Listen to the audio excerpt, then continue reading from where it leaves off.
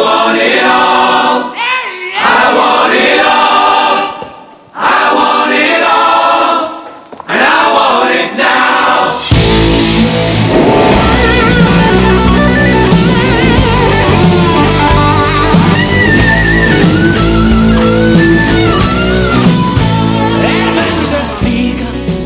The old ones are the best, aren't they? I thought a bit of, I want it all, I want it all, I want it now. Isn't that the cry of our culture? Isn't that what the world lives for? An instant, pleasurable gratification in the moment. It's why we have credit cards. It's why what we do now is we think, I want that, I buy it, and then I'll think about how I can purchase it and pay it off. I want it all, I want it now. It's why we can assume that the dream life is the life that everything works in this world. I read about a guy yesterday, I don't know if you saw this. This bloke in Canada, did anyone see this? He managed to have his birthday, retire, and win the lottery all on one day. That's the day we dream about, isn't it? I want it all, I want it all, I want it now. Mr. Ping, that was his name, said, it's unbelievable that all three events happened on the same day. I've worked hard for so many years. But that's what we're sort of living for. We're living to make the day when it's our birthday. We manage to not work and retire, and we win the lottery. And the danger is that the church can almost peddle the same thing. We can think that God's job is so that I can have it all, I can have it all, I can have it now. So what God needs to do is sort out Monday. Thank you, Lord, for turning on the sun. Please, could I be healthy? Could I get a better paid job? Could the kids all play in serene peace? Will I get to read quietly the paper on my own? I want it all, I want it all, I want it now. And there's a great danger that we can actually feel that that's what Christianity is about. Having it now. But the problem we saw last week at the beginning of Hebrews 12 is God isn't promising to make us happy by giving us everything we want. He doesn't treat us like spoilt children. I want it, okay, you can have it. No, he's a genuine, loving Father who disciplines us. He's got something better for us. He's using all the circumstances of our life to make us like Jesus. And that can be hard. Because we have to live in the real world. And the real world is a world where there is suffering and sadness and difficulty. Yes, the sun shines and there's so much to celebrate, but actually there'll be no one in this room who either personally or does not know someone who is struggling with pain and illness, someone who has died before their time, as we say, someone who's struggling with relationship breakdown. That's the reality of the world we live in. And the question is, are we going to live that world trusting in Jesus as our Lord, knowing that heaven is our home, listening to God's word? Because if you remember, the Hebrew Christians, the people receiving this sort of first century sermon for the first time, they were thinking, actually, I want it all, I want it all, I want it now. I want life to be easier. And following Jesus seems to make life harder. So what I'm going to do is I'm not going to live with Jesus as Lord. I'm going to live as though my home is not in heaven but on earth, and I'm not going to listen to his word. I'm going to harden my heart to his word. And what we've seen week by week is the writer saying, no, stick with Jesus. This is called an exhortation in Hebrews. It's a pleading with the church. Stick with Jesus. And as we come to the end of the letter, he begins to tell them what a life, if you're going to live for Jesus, looks like. And we've got three things that we're going to see this morning. Here's the first thing. It's a life with a hunger for holiness. A hunger for holiness. Holiness is an interesting word in the Bible. It just means to be set apart as God's people. A life that lives to be like Jesus. I wonder if you look down at verse 14, can you see the problem words? I've got some problem words in verse 14 of chapter 12. If you can open up your Bible at Hebrews 12, going to be a great help. Here are my problem words. This verse is littered with them. Here's the problem word, every effort to live at peace with everyone. That's a problem, isn't it? In fact, this passage is littered with problem words. Verse 15, see to it that no one falls short of the grace of God. Verse 16, see that no one is sexually immoral. If you remember from the end of last week, we're a team, we're a family. And our job as a family is to ensure that all of us make it over the finishing line, go to be with the Lord Jesus in rest. We're here for each other in that. And so as we come to verse 14, relationships, of course, are the heart of what we do. Make every effort to live at peace with everyone and to be holy. Without holiness, no one will see the Lord. See, being holy, living for Jesus, isn't set apart from our relationships. It's actually at the heart of our relationships.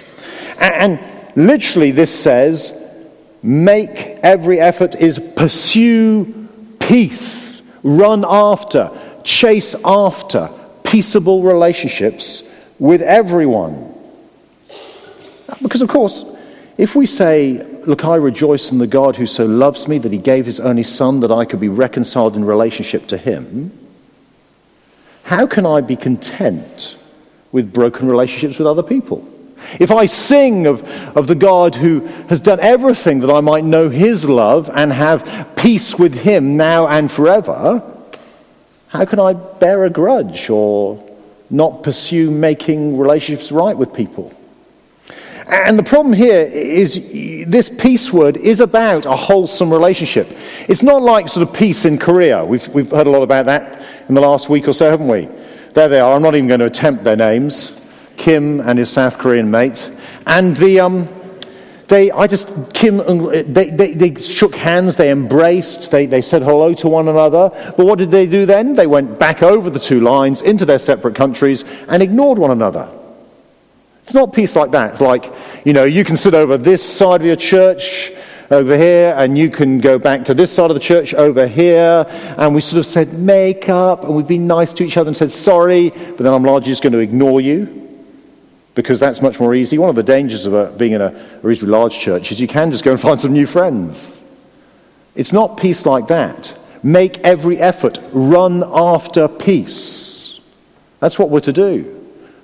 If we have a broken relationship, there is nothing that we should not be doing, not just to paper over the cracks with a childlike sorry, but to restore it to a quality relationship. And what will that look like? I'm reading a book at the moment. It's called 12 Ways Your Phone is Changing You. And one of the interesting things it says is that because of the smartphone and technology, we found an easy way not to go through the painful business of communicating with one another properly. And I think that's especially the case in broken relationships. I mean, it's hard enough to front up to someone and say, sorry. It's easier to text them. What would it look like to pursue peace in relationship? Well, it's got to look like a face-to-face meeting. It's got to look like a heart that is broken and contrite and that wants to work at that relationship now until the day you both stand before the Lord Jesus Christ as brother and sister in him. And look at verse 14 again. Do you see it? Make every effort to live in peace with everyone and to be holy. Without holiness, no one will see the Lord. It's a serious business. In fact, time and time again, the Bible says that the mark of the Christian is the way that they do love one another. At university, I went to a church, actually it's a church that Kay Mumford worked at. The vicar was a guy called Mark Ashton. He died in 2010 from cancer. And listen to what Mark said very wisely about this. I see my sin very clearly.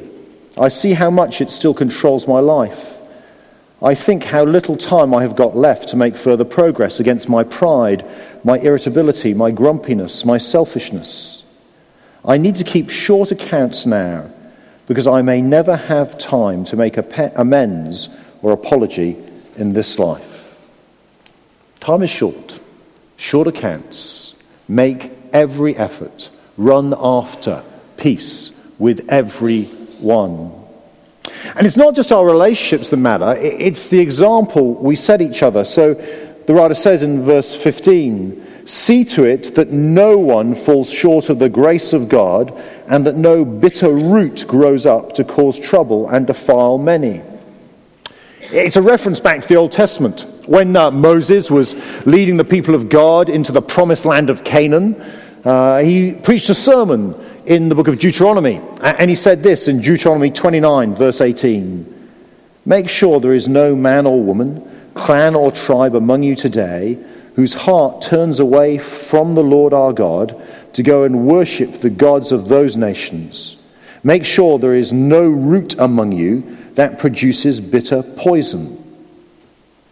See, it only takes one person to lead others astray. Our hearts are wired to worship anything other than God. Money, family, children, power, status, sex, whatever it is. All we need is maybe someone to show us how to do it. That was Esau's problem in verse 16. Esau valued his appetite, his heart's desires, more than he valued his God. See to it that no one is sexually immoral or godless like Esau, who for a single meal sold his inheritance rights as the oldest son. If you remember the account of Esau from Genesis, he's offered the option of have God's promised blessing or have a bowl of stew, but by Jacob, his devious brother. And he goes, I'm hungry. He's like a teenager, Esau. He even says, I'm going to die. He's not going to die. He's just hungry. I'm going to die. And what's it? It's lentil stew. A bowl of lentil stew. There's no meat in the thing. But he has that rather than the promises of God. This is an option here. Are we going to be the sort of people who point one another to God's grace? Or are we going to be the sort of people who say, look, have the lentil stew of the world. It really is better than God's promises. And by the way, that's the link between sex and stew in verse 16. It's this physical appetite satisfaction.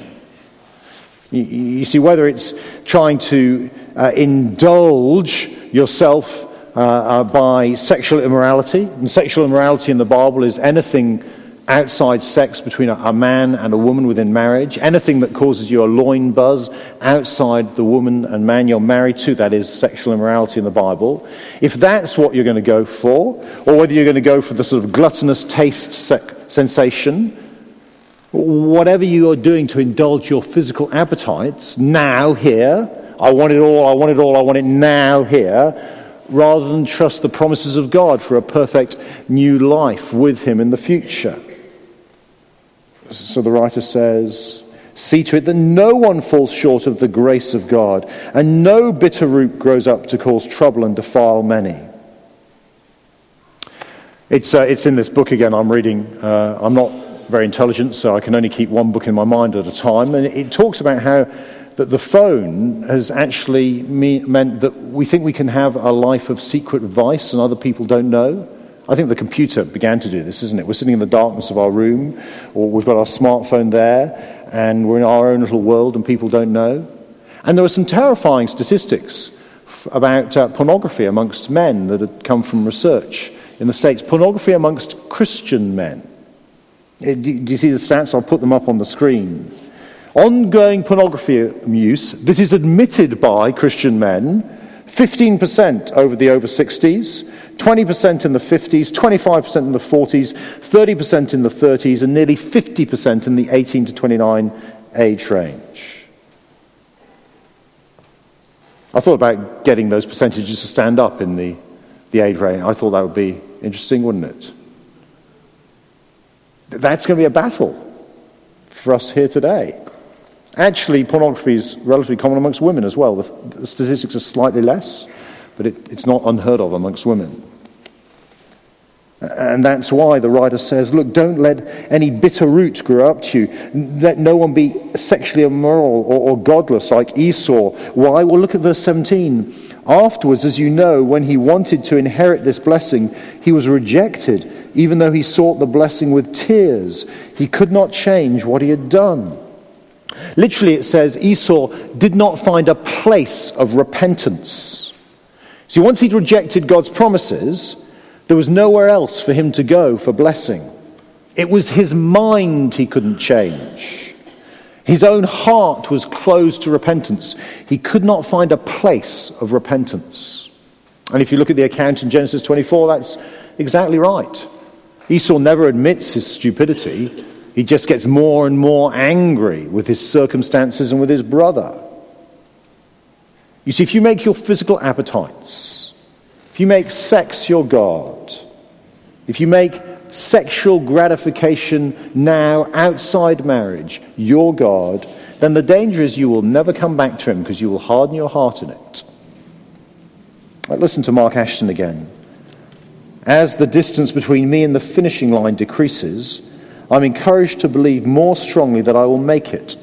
I know it's God's work and not mine that will get me there, but it is still reassuring to know that the time is short and the opportunity to fall into gross sin is diminishing. I've always been aware of the huge depth of depravity of my own heart and the threat that poses to me every day. Now there are many fewer days left to face that threat than I thought. You aware of the depravity of your own heart? Are you hungering for holiness? So craving pleasure in your God rather than the instant satisfaction of indulging your pride, your emotional appetite. So you refuse to pursue peace in that relationship. It's done with. You've done your bit. I mean, Jesus had to die for you, but all you're willing to do is say sorry briefly or wait for them to say sorry because they started it. Are you hungering for holiness? Are you hungering for holiness with each other in a way that means you'll encourage one another? Not indulging your physical appetite, but willing to seek help if you're struggling with issues of sexual immorality, or if your life is just about craving stuff for you here and now. Because remember, this is about us.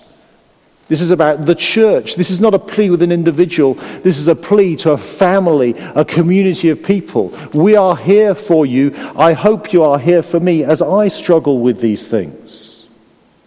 Are we going to hunger for holiness together? But because there is not a bloke in this room or a woman in this room who has not struggled in one way or another with the sort of things that are described here. And we need each other if we're going to hunger for holiness. Now we hunger for holiness. Why? Well, because heaven is our home. It's the second thing we see. You see, verse 18 in this chapter actually begins with the word for. This is the reason that we hunger for holiness, because heaven is our home. If you're not a Christian here today, you need to understand we don't try and live lives to please God so we can go to heaven. No, it's because he gives us heaven through his Son, the Lord Jesus, that we so love him and we want to please him. And the writer contrasts two mountains to help us understand that. Have a look down at verse 18. You have not come to a mountain that can be touched, that is burning with fire, to darkness, gloom and storm, to a trumpet blast, or to such a voice speaking words that those who heard it begged that no further word was being spoken to them. Now what he's pitching here is God coming down at Mount Sinai in the book of Exodus to do business with Israel. It was a knee-knocking occasion. If you touched the mountain, the writer says, every man, woman or child, every animal died, because God was there in his blazing purity, a lethal purity for impure people. The sky went black. It was pierced with flames that indicated the presence of God. And when God spoke, they begged for him to stop because it was so frightening. And so verse 21, the sight was so terrifying that Moses said, I'm trembling with fear. Everything about God coming down at Sinai said, you cannot approach me. I am holy and pure. You cannot come close to me. But that's not where we've come. No, look where we've come in verse 22. But you have come to Mount Zion, to the city of the living God, the heavenly Jerusalem. Zion was the mountain the temple was built on in the middle of Jerusalem. It was the place where God dwelt. If God visited Sinai, he hung out permanently at Zion. And this isn't the physical place, Jerusalem. This is the heavenly Jerusalem, where God is now. And it's where angels are singing to him, thousands upon thousands of angels in joyful assembly in verse 22. It's to the church of the firstborn whose names are written in heaven, You have come to God, the judge of all, the spirits of the righteous made perfect. The one true church of all people who trust in the Lord Jesus Christ, the firstborn over creation. The one whose names are already written in heaven. Did you see that? Because do you see the tense? Bit of a grammar thing here. They're doing grammar again in primary schools. Some of us missed it entirely. But do you see the tense of the verbs in verse 22 following? You have come. You have come. You have come. It's past. The writer is saying, if you follow the Lord Jesus, you have come to God. You have come to his great gathering in heaven. You have come to a joyful assembly of angels. You are now perfect. You are righteous with God. Why? Because verse 24, you have come to Jesus, the mediator of a new covenant, and to the sprinkled blood that speaks a better word than the blood of Abel. Abel was killed by his brother Cain in Genesis 4. His blood, I guess, shouted from the ground, give me justice. But Jesus' blood, shed on the cross for us, it speaks of the one who died in our place, receiving our justice so that we can be righteous before God now, totally innocent because the Son of God has died for me. And therefore we have come to God. At Mount Sinai, Moses sprinkled the book of the law with the blood, and he sprinkled the people with the blood to seal the deal, the covenant. But now what has happened is God has sprinkled those who follow Jesus with his blood shed for us, so that we are now right with God forever, and he's written the law on our hearts so that we want to obey him. You see, the contrast between these two mountains is the contrast between fear, because you can't approach God, and confidence to come into his presence. A law you cannot keep, and a righteous lawkeeper who's died for you. Being terrified before a holy judge, and being given a seat at the table of the greatest party that has ever been thrown. And the writer's point is simple. You have all of that. Your place is booked. Your part in God's people is absolutely certain. On a Friday, I was with a few people. I was doing some training, and they were talking about how one of their daughters was going to sing at the wedding. I thought, the wedding? Oh, the wedding! I mean, there is only the wedding, isn't it? It's coming. Is it May the 19th? The wedding. They're going to be there with Harry and Meghan singing. Now, I can tell you now, you're not going to the wedding unless you got an invite. It'll have your name on. But if you got the invite, you're going to the wedding. It's certain. Okay? But you'll only have that invite if you're important, if you've done some community service, if you've got a relation who's in the royal family, or if you've nicked it. You have to do something to get the invite, don't you? But our invite to the greatest celebration of all time, the ultimate wedding, comes not because of who we are or what we've done. It comes totally free because of who Jesus is and what he's done for us. And it is utterly certain. You see, heaven is our home. That's the real you. The real you is the person who's going to spend eternity rejoicing with angels in the presence of the Lord Jesus Christ. That's what spiritually you have now. And you need to remember that because, of course, your heart is saying, I want it all, I want it all, I want it now. And you think reality is this. I can get it. It's mine. I want it. And the writer's saying, no, reality is what you've got with Jesus. And you know, one day, all that's going to go, and Jesus is going to be all that's left. So live for that now. That's the last thing. You see, it's hunger for holiness, because heaven's your home, so heed God's voice. Look at verse 25 with me. See to it that you do not refuse him who speaks. If they did not escape when they refused him who warned them on earth, how much less will we if we turn away from him who warns us from heaven? If you rejected God's word that he spoke from Sinai, you got punished. It's far, far worse to reject his word that he speaks about Jesus. That's been the issue all the way through Hebrews, hasn't it? Are we going to conform to the world, or are we going to listen to the word of promise from God about the Lord Jesus Christ? Are we going to go for short-term pleasure now, I want it all, or are we going to go for trusting God's promises forever to go to rest with the Lord Jesus Christ? I know, what do you like at listening to people? Oh, we had a classic incident last night. Our 4-year-old was on the chair. We're sitting, eating out. It's a classic British thing. It was warm, so everyone got outside. And he's on the chair at the end of the garden table, and he thought he'd stand up. Way! You can do that when you're 4. We said, sit down, Thomas. Whoa! It's very obedient in our house. Sit down. Whoa! Eventually he sat down, but then he was throwing his weight around, and then suddenly he disappeared. And there was this scream, and the whole chair had gone whack backwards. He was okay. He pretty hard-headed. We picked him up, we cuddled him, said, don't do that again. What do you like at listening? We're not happy Thomas fell and suffered the consequences.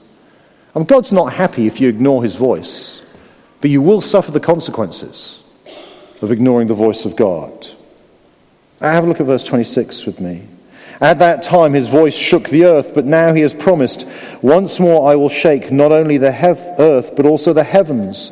The words once more indicate the removing of what can be shaken, that is, created things, so that what cannot be shaken may remain.